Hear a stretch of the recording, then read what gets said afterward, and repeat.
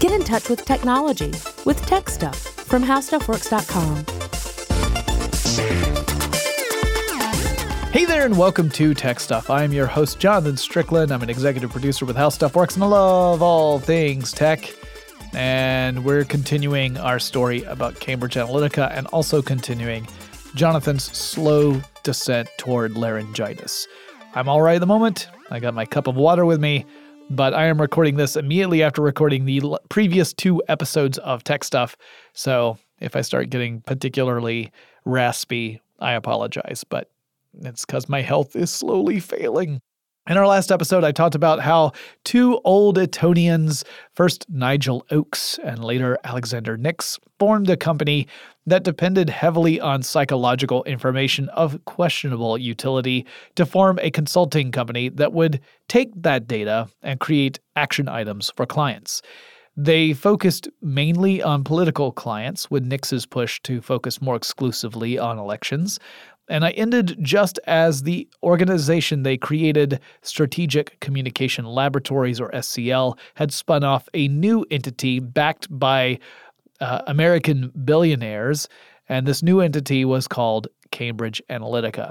That entity incorporated in Delaware on December 31st, 2013, so the very last day of 2013. Before incorporating, Nix had led a few attempts to get cozy with American politics, but things had not really gone well. The Republican candidate for governor of Virginia was Ken Cuccinelli, and a political action committee supporting Cuccinelli had hired SCL. Now remember, this was before Cambridge Analytica had become an official thing. SCL was supposed to create a list of voters who could be persuaded to support Cuccinelli. That was what they were contracted to do. But the deadline came and went, and still no list. And eventually, the Political Action Committee, the PAC, cut ties with the firm, saying, well, you're not delivering upon your promise, so we're not going to do business anymore. But SCL had also worked with another PAC in Virginia, also supporting Cuccinelli. This one was called the Americans for Limited Government, and they wanted SCL to provide the group with a list of women voters from suburban areas who traditionally would vote Democrat, but who were thought to possibly flip Republican. So SCL eventually produced a list of women and handed it over, but upon closer inspection, it turned out that this was a list of Republican supporters, not flippable Democrats. So in other words, it was people that already were kind of promising to vote that way. So SCL and Nix had not performed very well in 2013, and if the Mercers had learned about that, the billionaires who had backed decided to help form Cambridge Analytica, maybe they wouldn't have funded the founding of Cambridge Analytica if they had known about those failures. Steve Bannon became a driving force behind the scenes at Cambridge Analytica. He was the executive over at Breitbart News at the time. According to Chris Wiley, that's the data analyst who had first come on board in order to look into using data from various sources to support SCL's efforts, and was the one to recommend going toward using social media and apps similar to the one that Stilwell had created back over at the University of Cambridge. He said that Bannon was really interested in using social media and messaging as a way to wage psychological warfare, to push a particular political philosophy. And in fact, to quote Wiley, he said Cambridge Analytica was, quote, Bannon's arsenal of weaponry to wage a culture war on America using military strategies, end quote. He said Bannon was absolutely fascinated with the idea of using military tactics to wage a political war in a campaign. The Mercers, meanwhile, used their leverage as wealthy GOP backers to convince many different campaigns to actually go ahead and make use of Cambridge Analytica. So out of the 8 federal-level clients that Cambridge Analytica won in 2013 and 2014, the clients they landed, out of all 8 of them, all 8 were receiving financial backing from the Mercers. So how about that? So, for example, in 2014, Robert Mercer donated $1 million to John Bolton's Super PAC. And then that same Super PAC went and hired Cambridge Analytica for consulting work to the tune of $340,000. Kind of odd. The reviews of the work that Cambridge Analytica were returning, the reviews were not great. They weren't spectacular. Apart from one U.S. Senate race in North Carolina. That one was pretty positive about Cambridge Analytica. But a lot of other reports were saying they aren't really delivering upon what they promised. But the hype continued. Nix was really, really good at selling an idea. Never mind that the idea did not really have a lot of solid foundation in academic scholarship or published scientific research or even proof that their efforts were effective in the field. He was still really selling it. And the company in 2014 began to test certain messages that would later show up in a future campaign. Now, this was during the midterm elections of 2014. And the messages that they were testing out in different regions appeared to be firmly rooted in Steve Bannon's philosophy. So this is when we started seeing phrases like build a wall or drain the swamp. They were being tested at that time in 2014 among different Republican populations. Messages that were critical of immigrants and ones that criticized big government would roll into rotation and test out. And the company also began testing the waters to see what the general opinion among Republican voters was about a certain Vladimir Putin, the president of Russia. And this was all during those midterms of 2014, years before they would be used in greater rollouts in 2016. In 2015, Ted Cruz announced his candidacy for president, although that announcement did not go as planned. So his campaign, before they had announced that it was a campaign, had secured the services of Cambridge Analytica to design the campaign website, the official website for Ted Cruz running for president. It did not start off great. So Ted Cruz sends out a tweet before midnight, the day before he's going to announce his candidacy. And it's a very teasing tweet. Everyone knew what it really meant because there was no shortage of pundits out there saying Ted Cruz was going to put his name in the ring for president. But the official announcement had not yet happened. And he said, just wait, it's going to come really soon. And what was supposed to happen was 1 minute after midnight, the official campaign website was supposed to launch. But his team couldn't get the website to work. They couldn't get it live. Once again, a product from Cambridge Analytica was not performing the way people expected. So several minutes after midnight, Cruz would announce his candidacy on Twitter. So didn't get to share the link to the official campaign website. It was not live yet. He just went ahead and announced it on Twitter because the plan was not going according to plan. Initially, a dozen Cambridge Analytica employees were on the staff with the Cruz campaign, but apparently the company consistently failed to deliver results, and so that number was whittled down to 3 as the campaign continued. Cambridge Analytica broke down Cruz's target audience into 4 categories: temperamental people, relaxed leaders, timid traditionalists, and stoic traditionalists. And this was based off the data the company had gathered about those potential voters. And the company had also created suggested messaging for each group, saying, well, this target group, this type of messaging will work most effectively. But for this other group, you want to go with this different approach. And the whole idea was that they were targeting psychological anchor points that would give Cruz's campaign the advantage. Now, Cruz's campaign made use of data that Cambridge Analytica had gathered using Alexander Kogan's Facebook app, the one that had retrieved information about users' friends without those friends' consent. And also, this was in violation of Facebook's policies. Facebook was told that it was going to be an academic research project, and therefore the data was supposed to just stay with Kogan and not change hands. But that's not what happened. Kogan did essentially sell the data from his possession to Cambridge Analytica.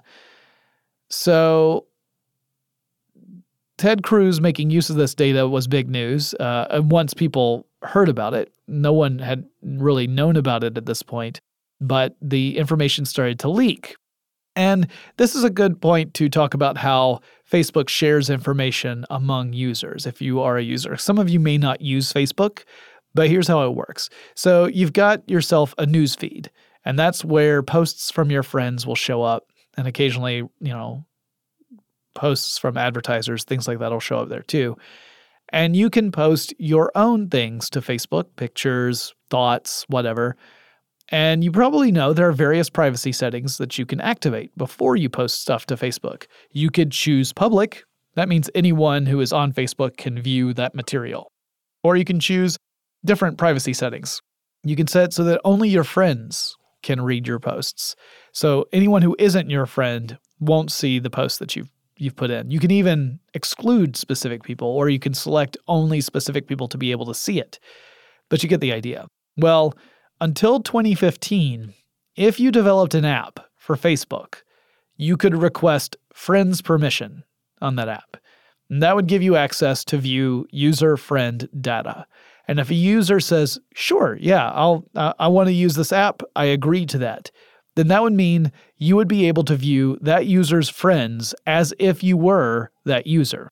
And in fact, it's like you have just become a friend to all of that user's friends. So let's use an example to make this more clear.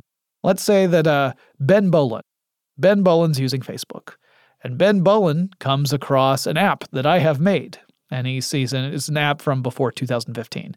And he sees that in this app, I've said, I want to have permission to view your friend's data. And Ben Boland, being the conniving jerk face that he is and not giving a care about the privacy of his friend's data, says, sure, I want to know what house in Hogwarts I belong to. I want to take this quiz.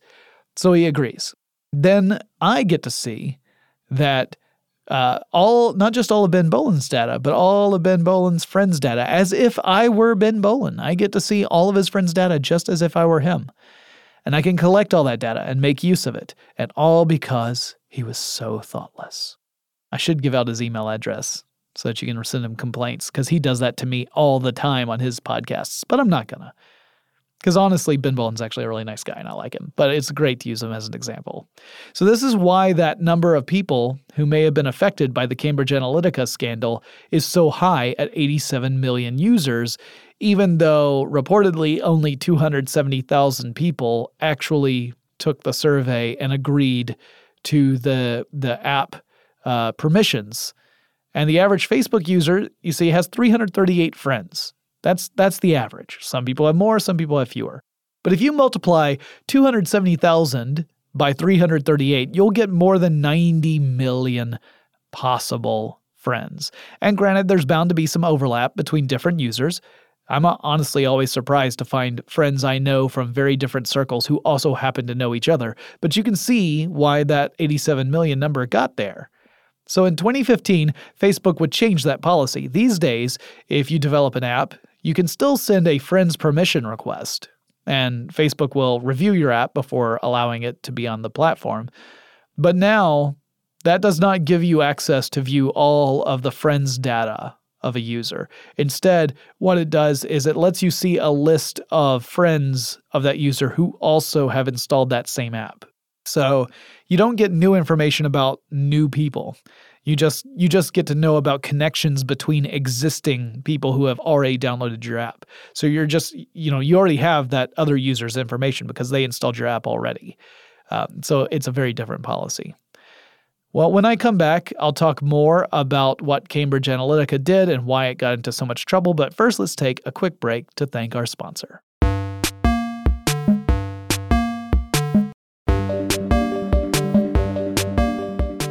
Cambridge Analytica used all that data to build out psychographic models of potential voters, essentially putting them in these different categorizations. About 2 months before the Iowa caucus, caucuses and primaries are how we decide which nominees within a party will become the official party nominee for a general election. If you're not from the United States, it gets pretty confusing. Anyway, about 2 months before the Iowa caucus, which is one of it's the first big event that can really set the tone for a nominee, The Guardian ran a story revealing that Cambridge Analytica had possession of unauthorized Facebook data, and that therefore the Cruz campaign was depending upon information that was gathered in an unethical way, that they were relying upon information that people did not consent to sharing. Facebook responded to this by telling Cambridge Analytica and Alexander Kogan that they needed to delete all that data. But Facebook really doesn't have any enforceable authority here. The data had already changed hands, first to Alexander Kogan, and then from Alexander Kogan to Cambridge Analytica. Chris Wiley said that at this point, he had already left Cambridge Analytica and he had deleted that data, but all he had to do was fill out a little form and click a checkbox and send that on to Facebook to say, hey, yeah, I followed your instructions. But Facebook didn't take any steps to actually verify that. He says he could have kept all of the data. Facebook never would have known. And years later, people said that the information was still available from that time. That information that was gathered by that initial app was still readily available. The New York Times reported the data, at least some of it, was still remaining in use as of 2018. Cruz narrowly won in Iowa, and Alexander Nix was very quick to jump on that news and boast about how his company, how Cambridge Analytica, helped push Cruz to victory, and that Cruz had started in a very low place, like maybe polling at single-digit percentages, although that was not, true. Others on Cruz's campaign staff were not very quick to give any credit to Cambridge Analytica, but Nix was selling his idea to a bigger audience now, and staffers on the campaign were concerned that Cambridge Analytica wasn't forthcoming in how it was coming up with the various categories for voters. They were not transparent in how they were making these determinations. So the campaign staff says, we can't really tell how well we're doing, and we don't even know how they're coming to these determinations, so we can't judge how well they're doing. In the United States, in order to become a nominee, like I said, you have to participate in these caucuses and these primaries. By the time Cruz's campaign was working in South Carolina, staffers noticed that the data they were getting from Cambridge Analytica was woefully out of date. Cruz would come in third place in South Carolina. And you didn't see Nix jumping up on the news to talk about that problem. Cruz's campaign stopped relying on Cambridge Analytica shortly thereafter, saying, I don't think this is really working out. I don't think we're getting the return that we were promised. Now, Nix did have the chutzpah to appear at the Concordia Summit and claimed that Cambridge Analytica helped push Ted Cruz to a second-place finish for the Republican nomination. The story Nix was selling was that Cruz had been so far behind that getting second place was an enormous achievement all by itself, and that the only reason he was able to really get there was because Cambridge Analytica was able to lift him much further than he was going to go on his own. That's not necessarily an accurate portrayal of what happened as I understand it from the various reports I've read, but it appeared that that was Alexander Nix's messaging. And his next move was to take aim at the Trump campaign to see if Cambridge Analytica could get hired on to help in those efforts. He had already attempted once before, but Trump was not interested in hiring a political consultant that was already working for one of his opponents. He had also, around this time, allegedly reached out to Julian Assange. He's the founder of WikiLeaks. Assange had said that he got hold of internal emails from the Clinton campaign, and these are the same emails that we later discovered were harvested from a cyber attack that was led by Russian hackers. So Russian hackers attack Clinton's email servers, get access to these emails, and send them to Julian Assange over at WikiLeaks, who then says, hey, I've got these emails. And then Alexander Nix reaches out to Julian Assange and says, I'd really think we should talk about the possibility of making use of this information. According to an article in Mother Jones, Nix really wanted to weaponize those emails, but Assange ended up passing on that offer.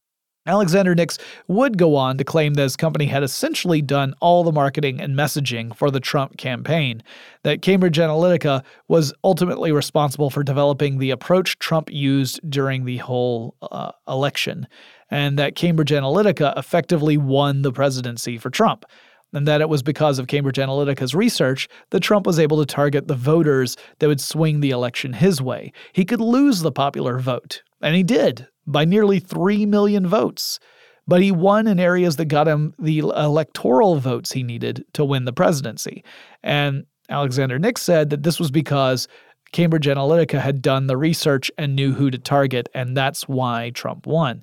Others in Trump's campaign are not so quick to credit Cambridge Analytica. They dispute these claims. They say that the firm was not instrumental in Trump's messaging, and that most of those efforts were being funneled directly into Facebook from the campaign itself, rather than through Cambridge Analytica.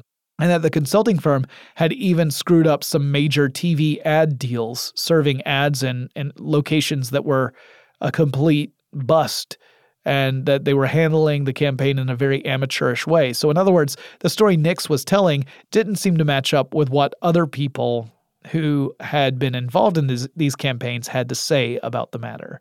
Steve Bannon, who would become the chief political strategist for Trump, for a while anyway, remained more or less in charge of Cambridge Analytica until April 2017, which was several months after Trump had taken office, which, I don't know, sounds like a conflict to me. By the end of 2017, Cambridge Analytica had withdrawn from pursuing consulting gigs in politics in the U.S. The official reason that Alexander Nix gave was that there was going to be too many other political consulting firms in the mix in 2018, which meant there'd be more sharks in the water, not enough food. It was going to be too competitive, not lucrative enough. So the company was going to look elsewhere.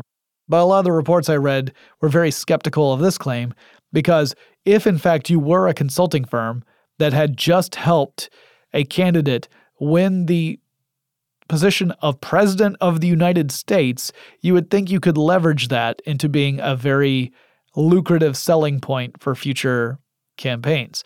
What these journalists have said is that effectively Cambridge Analytica had been under-delivering on their promises regularly, repeatedly, that perhaps those psychographic models that the company had been touting may not have been nearly as effective as the company was suggesting, and that also they had a general lack of knowledge about how U.S. politics work, that these Brits were coming into a U.S. system and they didn't really understand the way politics work in the United States, and that all of this meant that people were viewing Cambridge Analytica as a bad consulting firm, at least for American politics.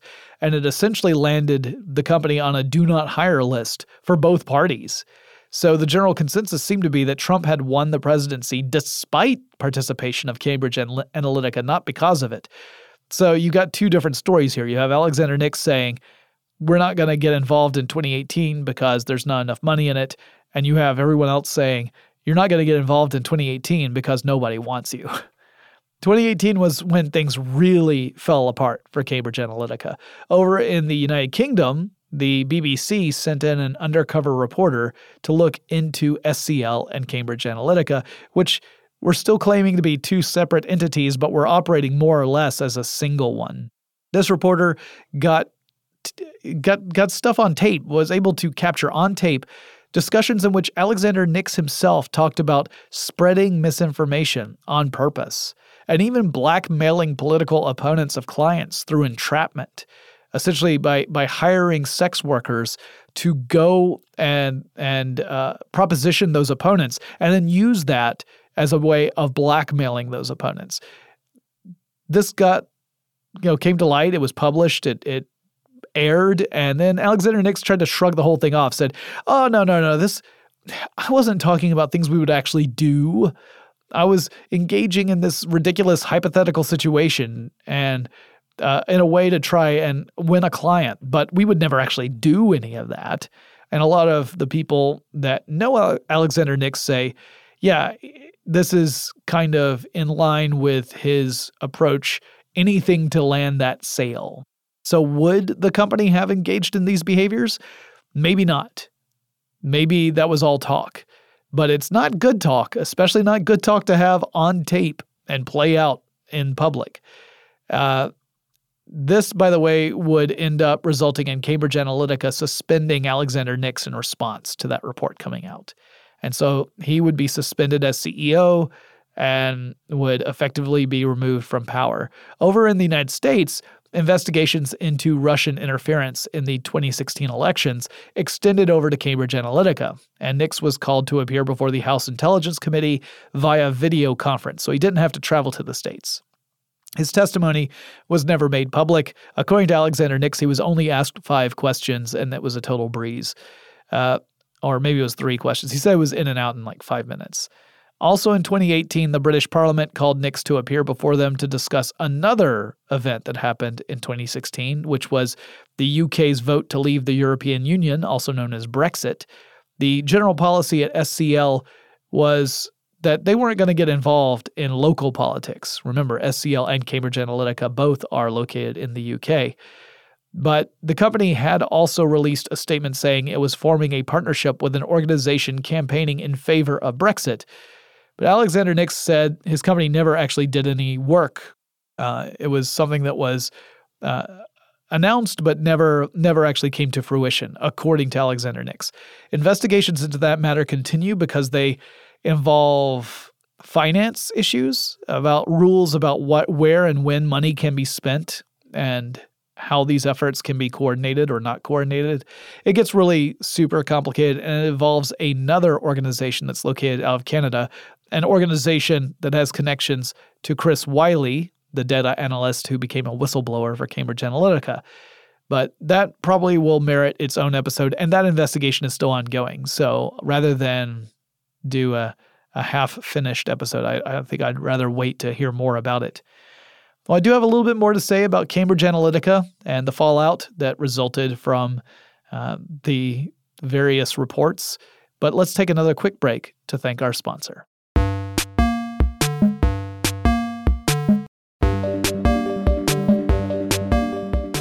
Chris Wylie would tell The Observer that in July 2014, he and Alexander Nix met with executives of a company called Lukoil. Lukoil is the second largest oil company in Russia, and the head of Lukoil was Vazhit Alekporov, who was close friends with a guy you might have heard of, a guy named Vladimir Putin.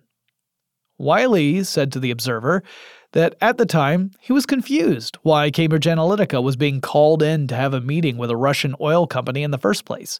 I mean, why would an oil company want to know how Cambridge Analytica was targeting and profiling American voters and sending out messaging to American voters?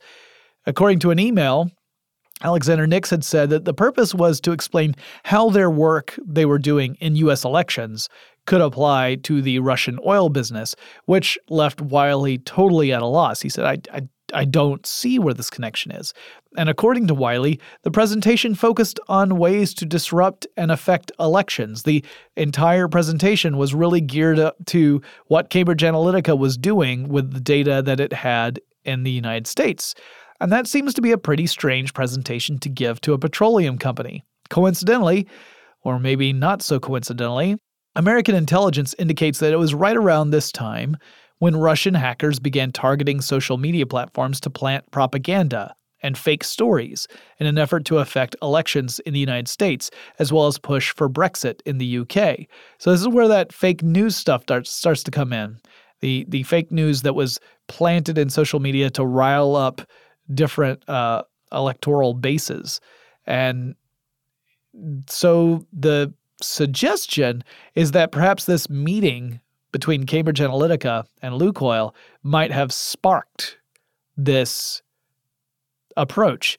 Cambridge Analytica didn't appear to actually do any work with Lukoil, didn't appear to accept a contract, but it did make this presentation that may have created that inspiration for Russia to interfere with the election through misinformation campaigns, using social media as the platform. Whether Cambridge Analytica had any measurable effect on the various elections in the United States remains a matter of debate. It also is not exactly a smoking gun case that the company contributed to Russia's interference with the 2016 election. Cambridge Analytica certainly tried to influence the election. They were hired to try and help various candidates get elected, and some of those candidates did get elected. I mean, that was the whole point of it, but it mostly seems to come across as snake oil to me. I'm sure there's merit in the ideas behind it. I'm sure. I mean, it seems intuitive that if you know a lot about a person, you can more effectively communicate to that person. But it sounds to me that Alexander Nix was largely more talk than substance when it came to producing results. This is based off the numerous reports I've read and the various sites that have posted people who are familiar with the company and the way it worked. Just drawing those conclusions based on those numerous reports. Now, that doesn't change the fact that the company engaged in some really murky stuff. Leveraging Facebook data without user consent is a huge ethical problem, though the company has repeatedly denied it did any such thing, despite evidence pointing to the contrary, much of that evidence provided by Chris Wiley.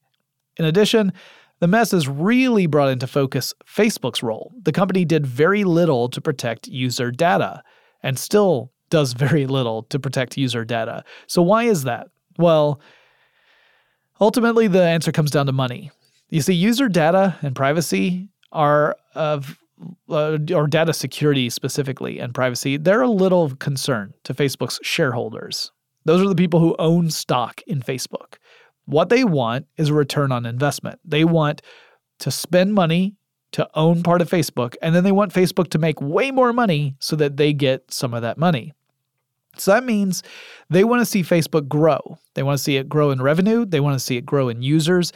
They don't care about the quality of the service as long as it doesn't impact those numbers.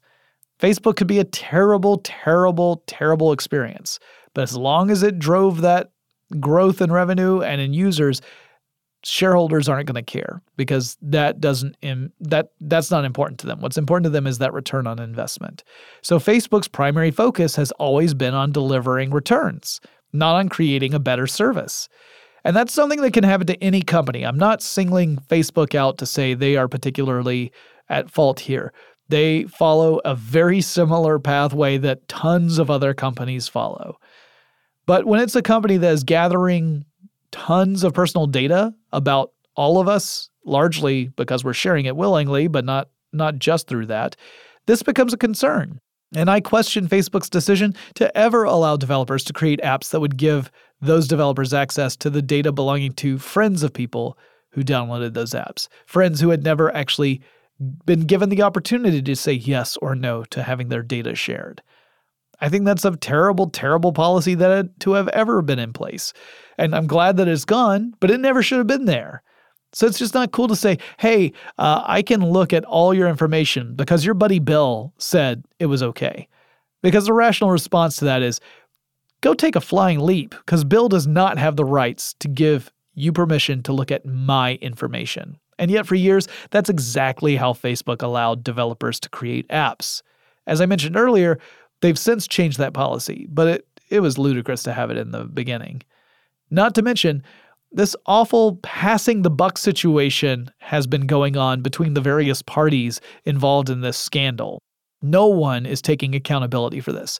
So Facebook's initial response was, hey, it's not our fault. We were told this was for an academic research project, and that met our criteria, so we said, go ahead, it's fine. It's not our fault that they abused that. In fact, we told them to knock it off, as if somehow that makes it okay to share user data without their consent.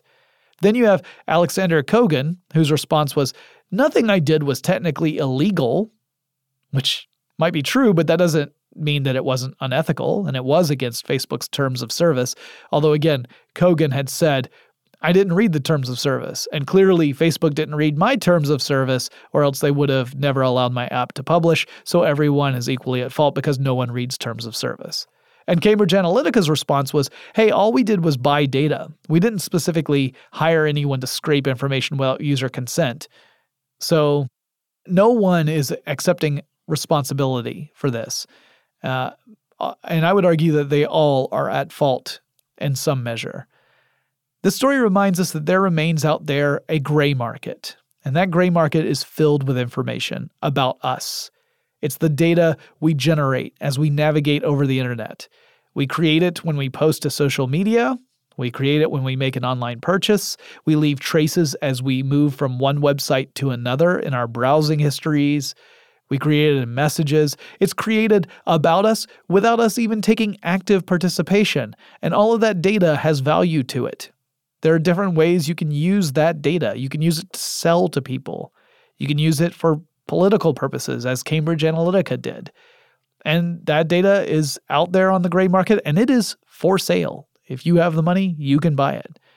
And it's shockingly cheap on an individual basis. It's only when you start talking about it in bulk that it gets really expensive. But that is a disturbing thing to remember. And there's no indication that that's going to go away. As long as the money is there, it's going to stick around. Cambridge Analytica and its sister or parent or whatever company, SCL Elections, they are no more. Both entities dissolved in the spring of 2018. And while they no longer exist officially, investigations continue into both companies. And at least in the UK, we may see more efforts to bring charges against individuals who worked for those companies. The United States, it's a little less certain. The House Intelligence Committee had an investigation, but they shut that down. It was an investigation to look into Russian meddling in the U.S. election. That got shut down for reasons that I'm not going to go into because that gets super political and it doesn't really have a place in this podcast.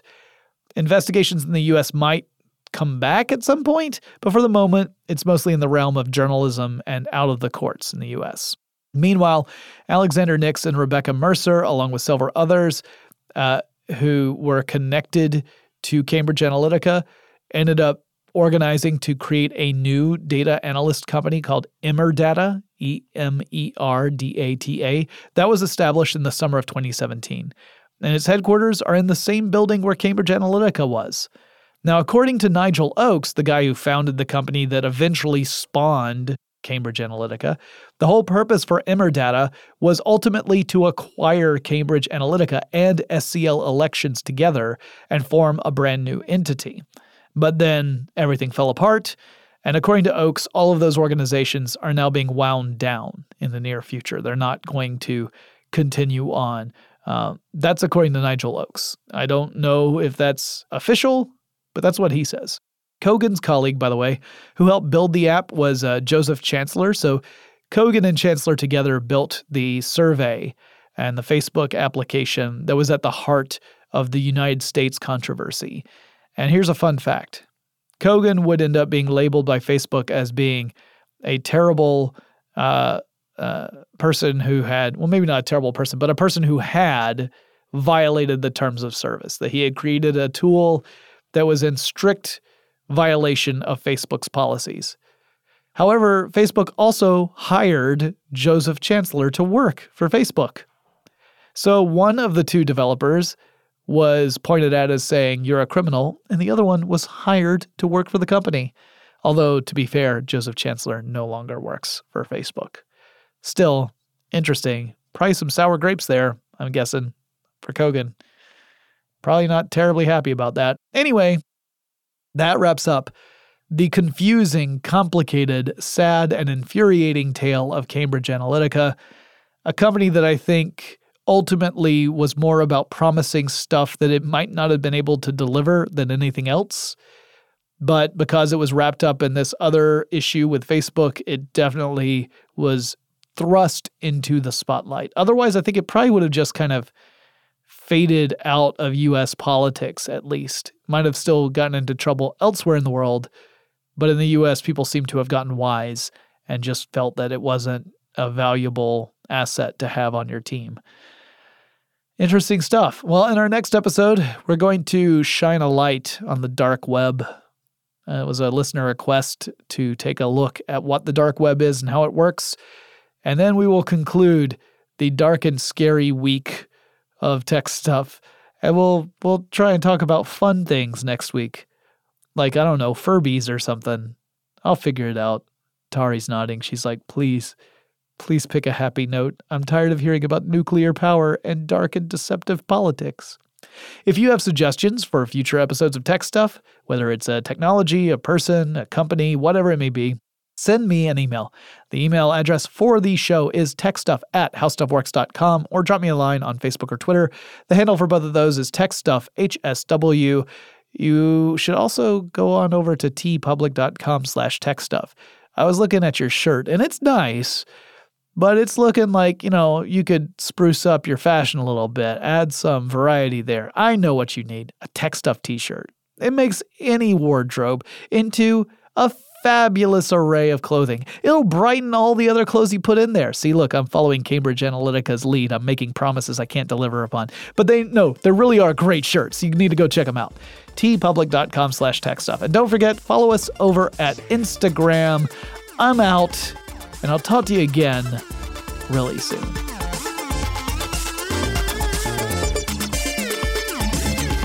For more on this and thousands of other topics, visit howstuffworks.com.